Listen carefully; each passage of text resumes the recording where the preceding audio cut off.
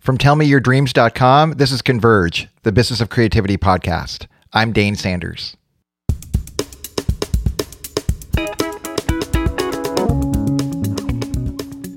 Converge is a show about that space, that tension between finding work that pays the bills and making our work meaningful.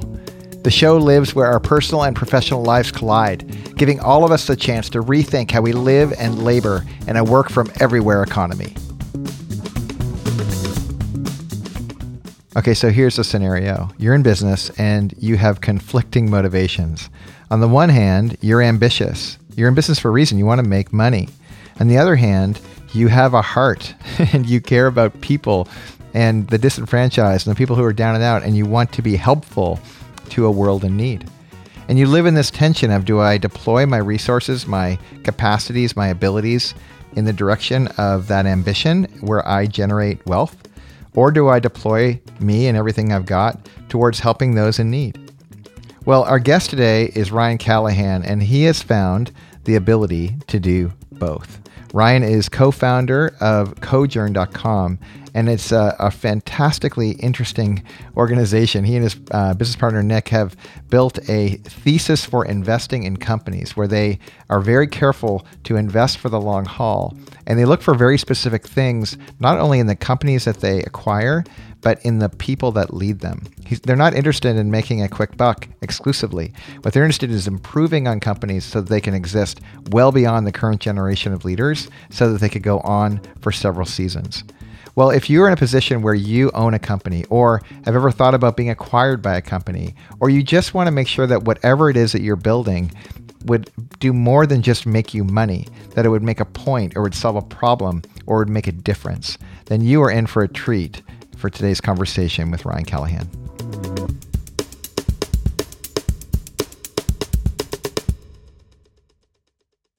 Ryan Callahan, welcome to Converge.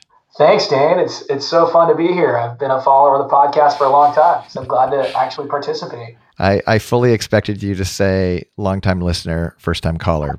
Ryan, for folks that don't know you or your story or OilStop story, share a little bit about what got you to today. I think my business journey, Dana, started right after I finished school. You know, I've always been someone who's been intrigued by service and my heart going out to making the world a better place. And yet I've been ambitious too and wanting to be an entrepreneur and a successful business person. So I had that tension when I was trying to figure out, when I was in that early 20-something stage of what am I going to do with my life and why was I put here on earth? And I had two very different paths in mind as I was leaving university, thinking, gosh, should I go kind of in the mission field, Peace Corps pastor route, or should I go to Wall Street and make $1 zillion and try to give it away or be an executive? And I really looked at the world in that kind of polarized manner and had to figure out which one to start with. And my path actually started in the investment banking realm. I moved to Manhattan and worked 80 hours a week doing investment banking and finance, and found some success there, but also found a hole in that and felt like that was not the fulfillment of who I was or what I was meant to do. So I spent a bunch of years doing mergers and acquisitions is the fancy way to say it, but helping big businesses buy other businesses. And always had a little bit of guilt associated with that. I felt like the beneficiaries of my career were very wealthy people who, due to my services and my hard work, were becoming even more wealthy.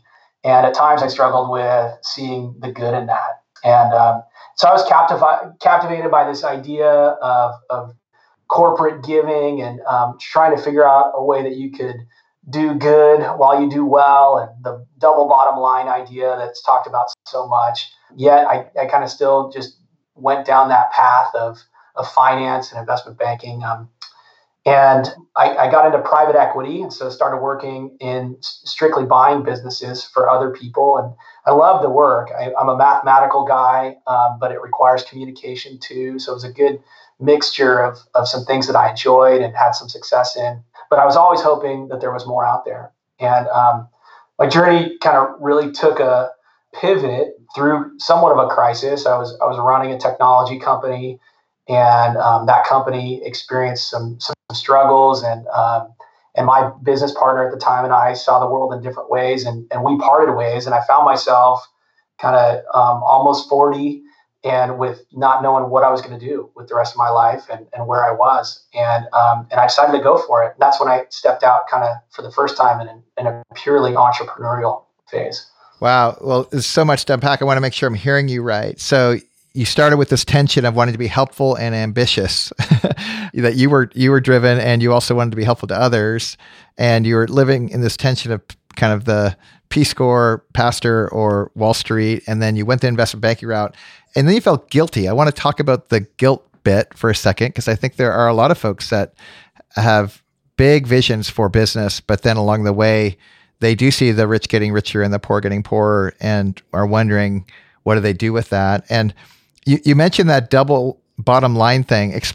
For folks like me who don't get it, what is a double bottom line? Yeah, well, the traditional bottom line, I think most people get, that's making money, right? That's the net income line. And are you profitable? At the end of the day, are you paying your bills and taking home money, and from a business perspective? And the concept of the double bottom line, I think, really took shape after the turn of the century. And in the 2000s, people started to say, hey, what if the ultimate goal of a business wasn't just earnings, wasn't just to increase net income, but was also to accomplish some worthy cause, and to make the world a better place, and to fulfill its employees, and bless all the stakeholders who are involved. And what if we measured not just profit, but impact? Got it.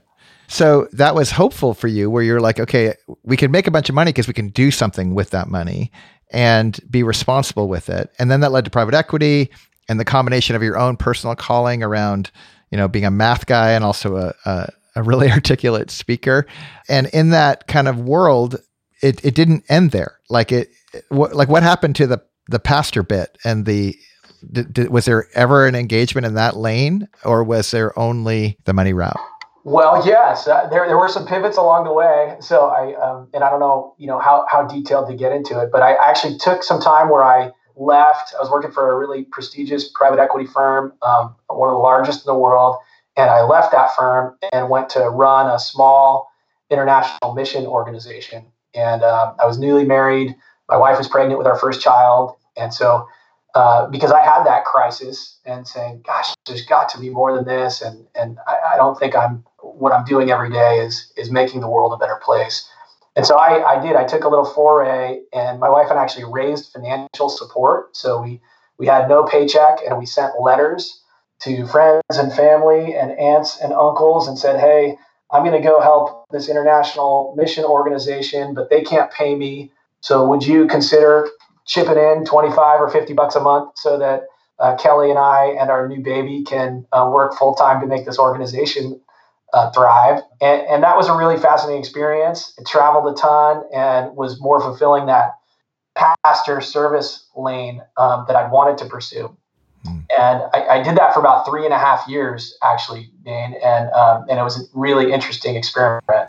Yeah. So what I love about having kind of evidence of having tried both lanes is here you find yourself in present day, where really you get to go full force in both lanes. And that's really the conversation I want to get into. And for full disclosure for folks that are listening in, Ryan isn't just a guest; he's my friend. we've had a chance to do a lot of life together, our families together, and I think I'm not nearly as skilled as Ryan is with the math and the speaking bit, but I do have a bleeding heart, and that's where we have found some common space in several categories. And I'm just so grateful to endorse and say up front that these aren't just theoretical ideals for you. These are things that you actually live out. And it's played its way out specifically with this company that you ended up purchasing. So when you left the private equity space, you wanted to do something a little different, I know, and you left that tech company and you built a new organization. Talk a little bit about what you created.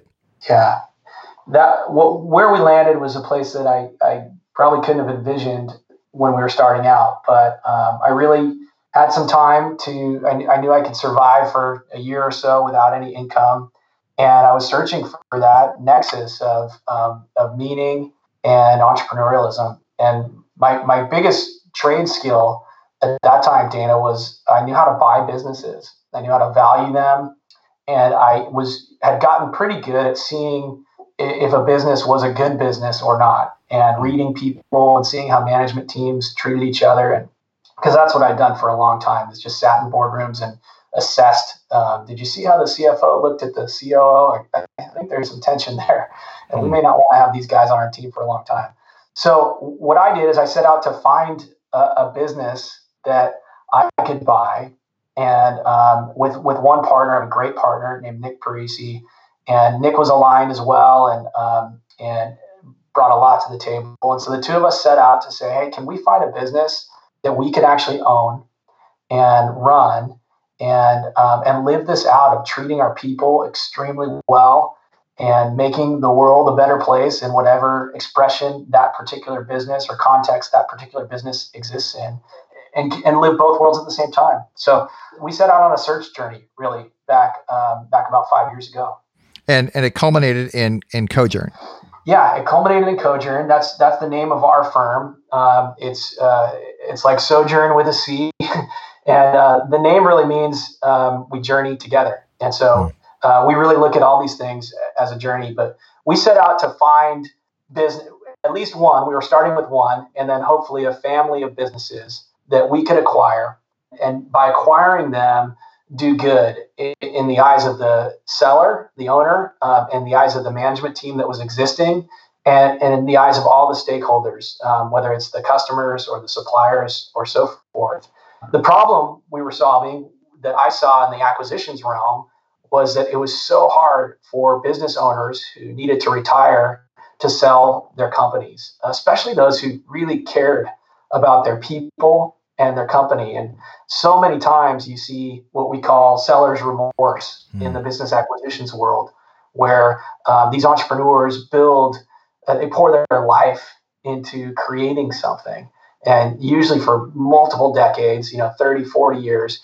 And then it comes to a time where they realize they can't lead it forever. Sometimes it's a spouse who's been begging them to sell for years, or they just run into physical problems or exhaustion, or the business has gotten to a scale that they know they're not the right person to continue to lead it, but they don't know who to send it to, and they don't want to just cash out and leave their people high and dry.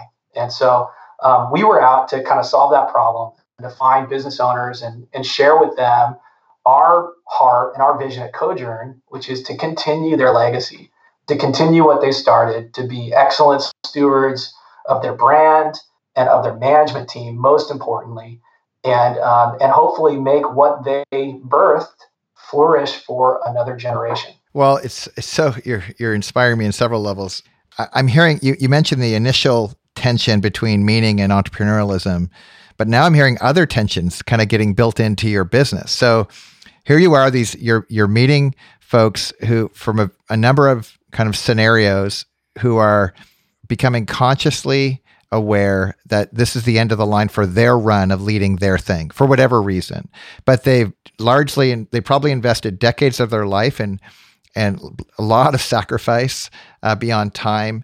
Could be relational, could be their health, could be whatever, and it's precious to them. It's meaningful to them, and you enter into their world, and you need to build relational trust at a disproportionate level, and you're also making a promise that if you have a transaction, if you end up acquiring them, you are committing to continue their legacy. That would warrant so much belief in the thing that they've been building for decades before you even met them. You're saying we're going to continue in the belief of that ideal and perpetuate it forward and improve on it, because you're a business still. You're not doing this for altruism. You're doing this because it has to make sense. So talk a little bit about those extended tensions of how do you build that trust? How do you buy into the missions that you're inheriting? Yeah, that's a great question, and it's not a short process, and you said it well in terms of all the the doubts and skepticism that most sellers have. And, these guys, as some of you, I know many of your listeners are business owners, a lot of people are just inundated with investors or bankers or private equity firms that want to come in and buy your company or sell you something. And so there's just a built-in skepticism about that. And as in any phase, when people come and try to sell you something, I think savvy people's guard goes up. So I found myself, one of the reasons we call Cojourn, we try to make it clear that we're not a private equity firm. And that was born out of 20 years of working in private equity, where almost every time I met with a business owner and where I finally made a connection, I'd say, my name's Ryan. I work with XYZ private equity firm, but we're not like the other guys. We're not like the other guys because they were so skeptical about even the whole industry. So really, it's a relational thing. It's a lot of the things that you practice so well, Dane. You need to lead with listening. You need to come in with humility and help them understand that you don't know their business nearly as well as they do, and you probably never will. This is what these people lived and created, and so it's a matter of coming in with humility, leading with listening, and saying, "Hey, we're not here to change everything, but there are a lot of things we can add besides capital, which is a big one." But innovation, experience with technology, best practices that we've seen from other industries. But first and foremost, we want to tell you what we're going to do is learn what's working and find what's great about your business and make sure we don't mess that up. So those are some of the meaningful messages that you need to come across, but it doesn't always work. Well, it's funny. I want to talk specifically of one of the companies that you've acquired, and it's one that I've had a chance to be a little bit close to. I'm a customer of, and I also have a hunch that when you were a little boy, you didn't dream of owning this particular company. So talk a little bit about OilStop and the process that you went through with the ownership. Yeah, I'd love to. The OilStop story is such a great story, and it really is in many ways kind of the proof text of the thesis that that birthed Cojourn. But OilStop's it's a West Coast chain of drive-through oil change service centers. And the first time, actually, this is a fun side part. The first time I was exposed to the company was when we moved to Orange County, California. And I remember I came home from the office one day, and my wife was home, and she was glowing. And I said, "How was your day?" And she said, "It was incredible. I got an oil change." And I was laughing at her, saying, "What is incredible about getting an oil change?" And she mentioned to me the experience she had, how she felt so served and so cared for and so welcomed by these mechanics at this drive-through oil change center. So I immediately kind of pinned that in my brain, and then fast forward 7 or 8 years, literally through an amazing contact, I was introduced to the founder and owner of OilStop, a wonderful man named Larry Dahl. And this was when we were out in the search process looking for businesses to buy. And so I got connected to Larry through my business partner, Nick, and we traded a couple emails, and I asked if we could come and visit him. And so flew up to his headquarters up in Northern California, and I sat down. Fortunately, Larry, we had a relational connection, so he agreed to take the meeting. And the first time we met with him, I sat down and looked at him, and you can just see love and kindness in his eyes. And I told Larry a little bit about my story, and I introduced myself to him. I said, "Larry, my name's Ryan, and I'm a pastor." Because at the time I was really involved in our church and viewed myself as a pastor, and I'm a business buyer. But I'm also just fascinated by great mission-driven businesses. And I think what you have at OilStop is really special. Would it be okay if we just began a conversation where you could tell me a little bit about how you built this business and what principles guided you and what was most important to you? And that kind of set off about a year-long process of us getting to know each other, and me beginning to ask Larry about his plans for the future and what he saw OilStop looking like over the next 20 years. And he was, in his early 70s at that time. and a great journey began. Wow. And so you did end up, I mean, when you say a year and then looking ahead 20, like that is a long view of building a relationship in a planet that is known for now in microsecond transactions, like instant decisions about whether or not someone's good or bad or right or wrong. But it sounds like it started well, but it actually had to improve. You weren't satisfied with a good first impression. What was required was a longer view. Talk a little bit about that decision, because I'm guessing you might make investments of your time and it, get a year in and the transaction not work. I mean, that's a significant investment toward relational trust that you're hoping will play out. Yeah, of course. And there are points along the journey where you have to assess, hey, is this still looking like a probable match? And most of the time during the OilStop journey, I was encouraged. Larry and Nick and I had a great connection, but it wasn't easy. And we ended up having some. It's hard for anybody to sell their company, and even when you try to approach it in as collaborative and as a transparent and friendly a process as you can, it gets tough. I remember when we of course use attorneys to document these types of transactions. It was a sizable company. I remember when we first gave Larry a copy, the initial draft of the contract to acquire OilStop. This was after we kind of reached an agreement on what would be a full and fair price, and made some covenants to him about how we would lead the business in his absence.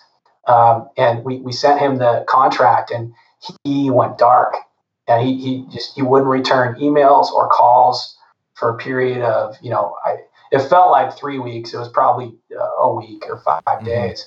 But I panicked because I was so excited now and convinced that this was the right acquisition for us. And it turned out, and after a while, it turned out Larry was deeply offended by the contract.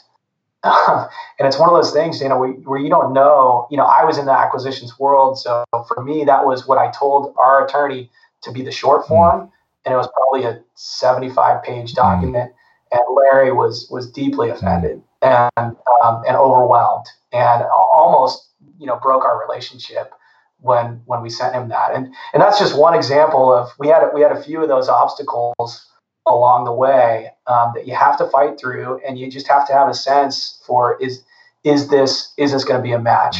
The interpersonal dynamics alone could be something I would want to pursue in a conversation, and we have, but I want to actually ask you more later.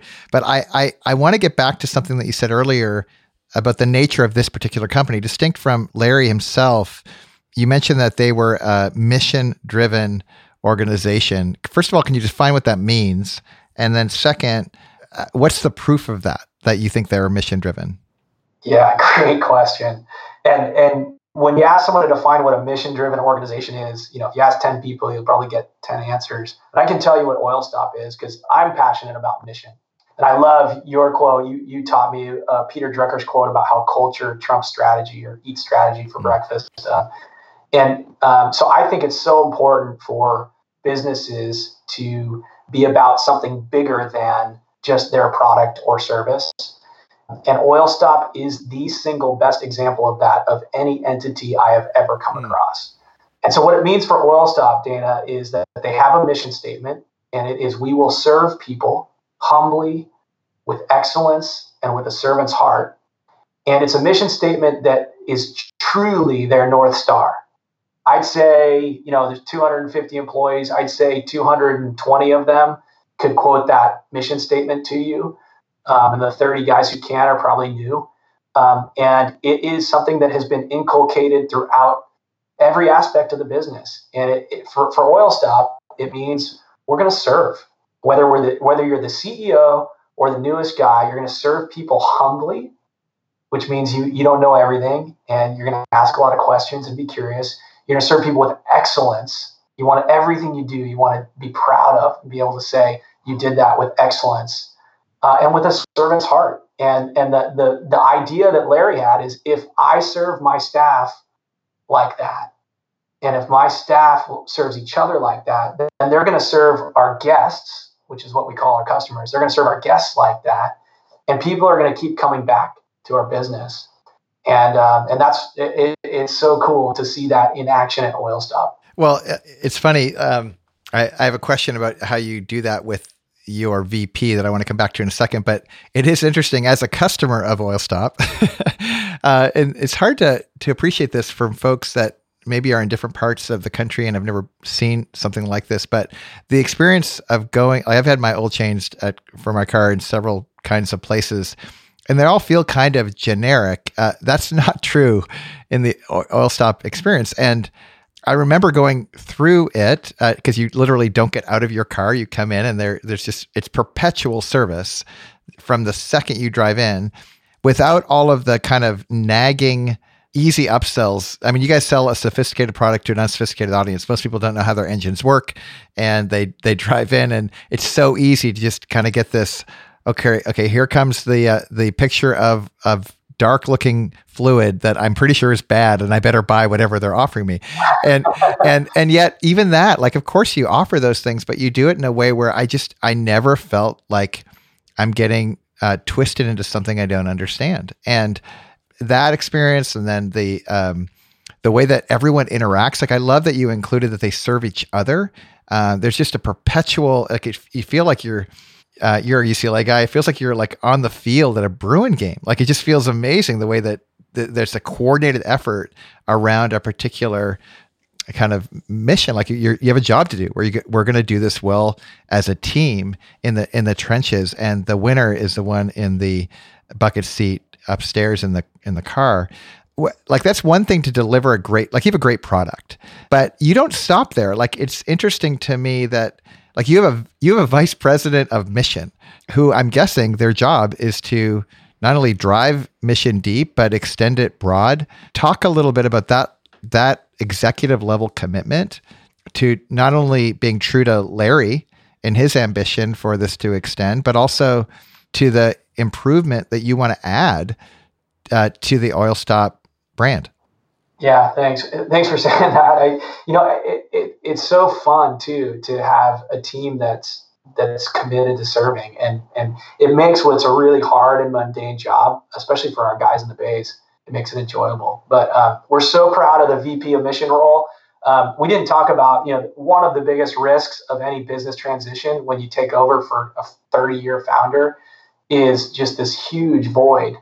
And Larry Dahl had massive shoes to fill, and not because of kind of his business competency, although he's a really gifted guy, but mostly because of his heart. And he'd show up at the oil change centers and wash windows and check in with the guys so well. And when Nick and I took over, we had no chance of filling his shoes, and so we knew that our mission was in jeopardy. And so one of the moves I'm most proud of that we made was to promote one of the champions of our mission, who was at the time the head of human resources, Mark Souther. And we promoted him to the highest level we have, which is VP, and made him VP of mission.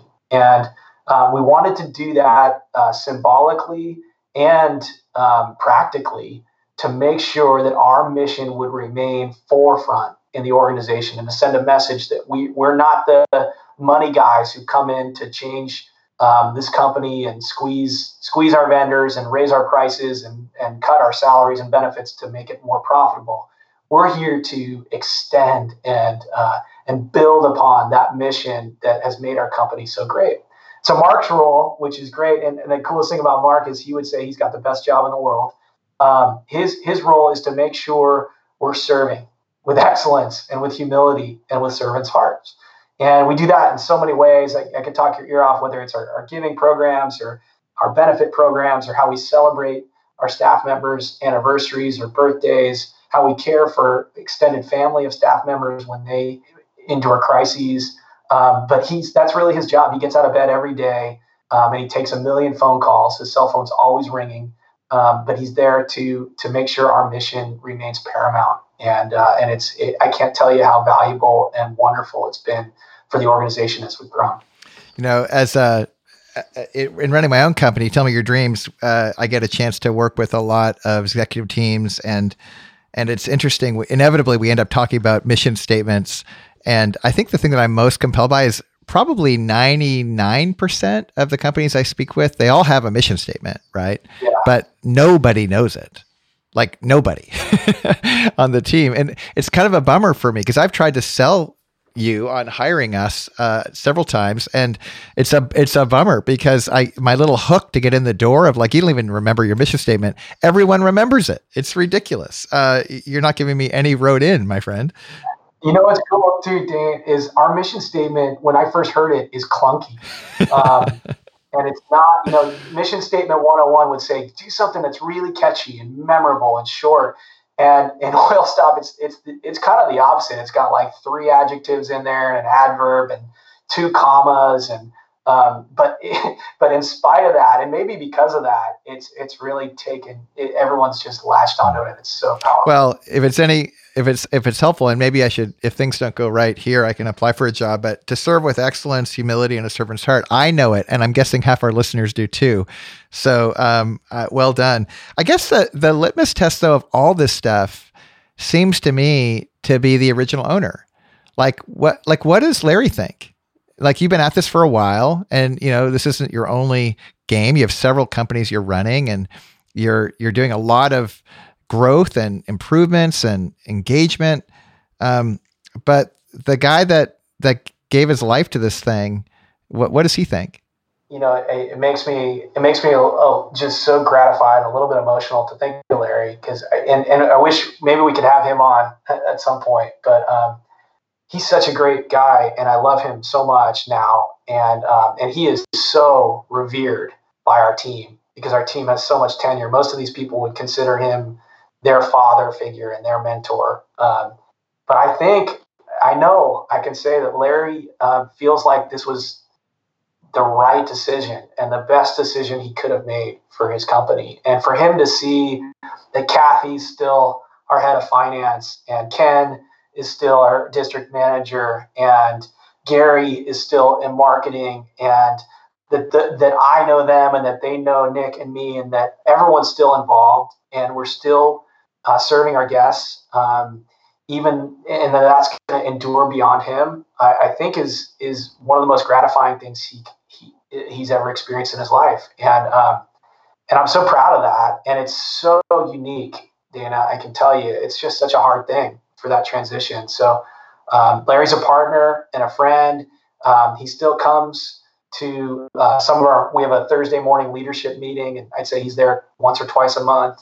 He's still out there visiting our stores. Nick and I still call him at least once or twice a month to get his advice on a new location or update him on a problem and see what he thinks. And it's just been a wonderful, wonderful relationship for him in this final season, kind of his business life.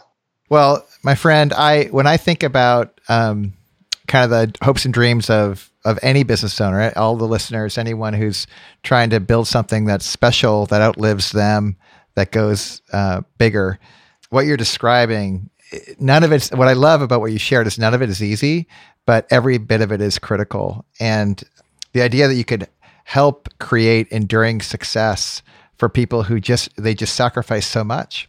I guess the last question I'd want to leave is you with is, actually, I should check this too. If anyone wants to check in with Ryan later, go to cojourn.com. All of his contact information is there, easy to capture and reach out to him.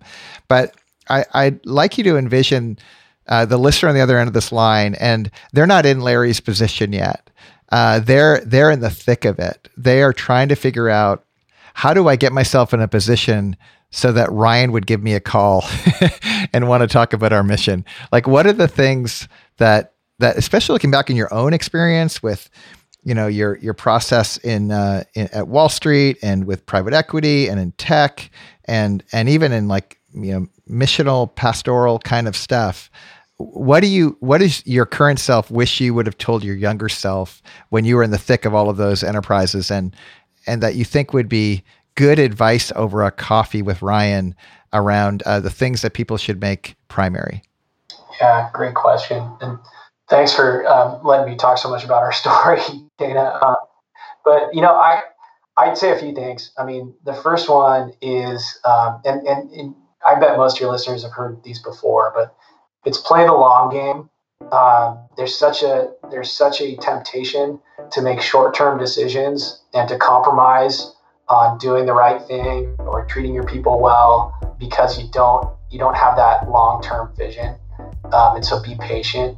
One of the things I look for in businesses, and I think is a primary measure of excellent cultures or mission-driven companies, is tenure of their team.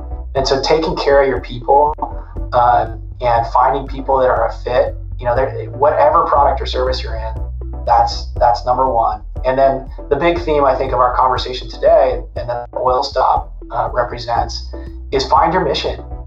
Find something that's bigger than what you're actually delivering that can motivate your people and make them feel good about what they're doing, so that when they're showing up on the cold morning when they don't want to go to work and they'd rather stay home in bed or they're not feeling well, they know, hey, I'm a part of a team, which is often like a family, and we're not just selling widgets. We're trying to do something that's going to make Earth a little bit more like heaven, in whatever way that looks like. We're going to try to help people's cars be safer. We're going to try to help their pizza taste better, but we're doing something that has meaning. And if you can talk about that and continually repeat it, people will start to believe it, and I think it can make all the difference.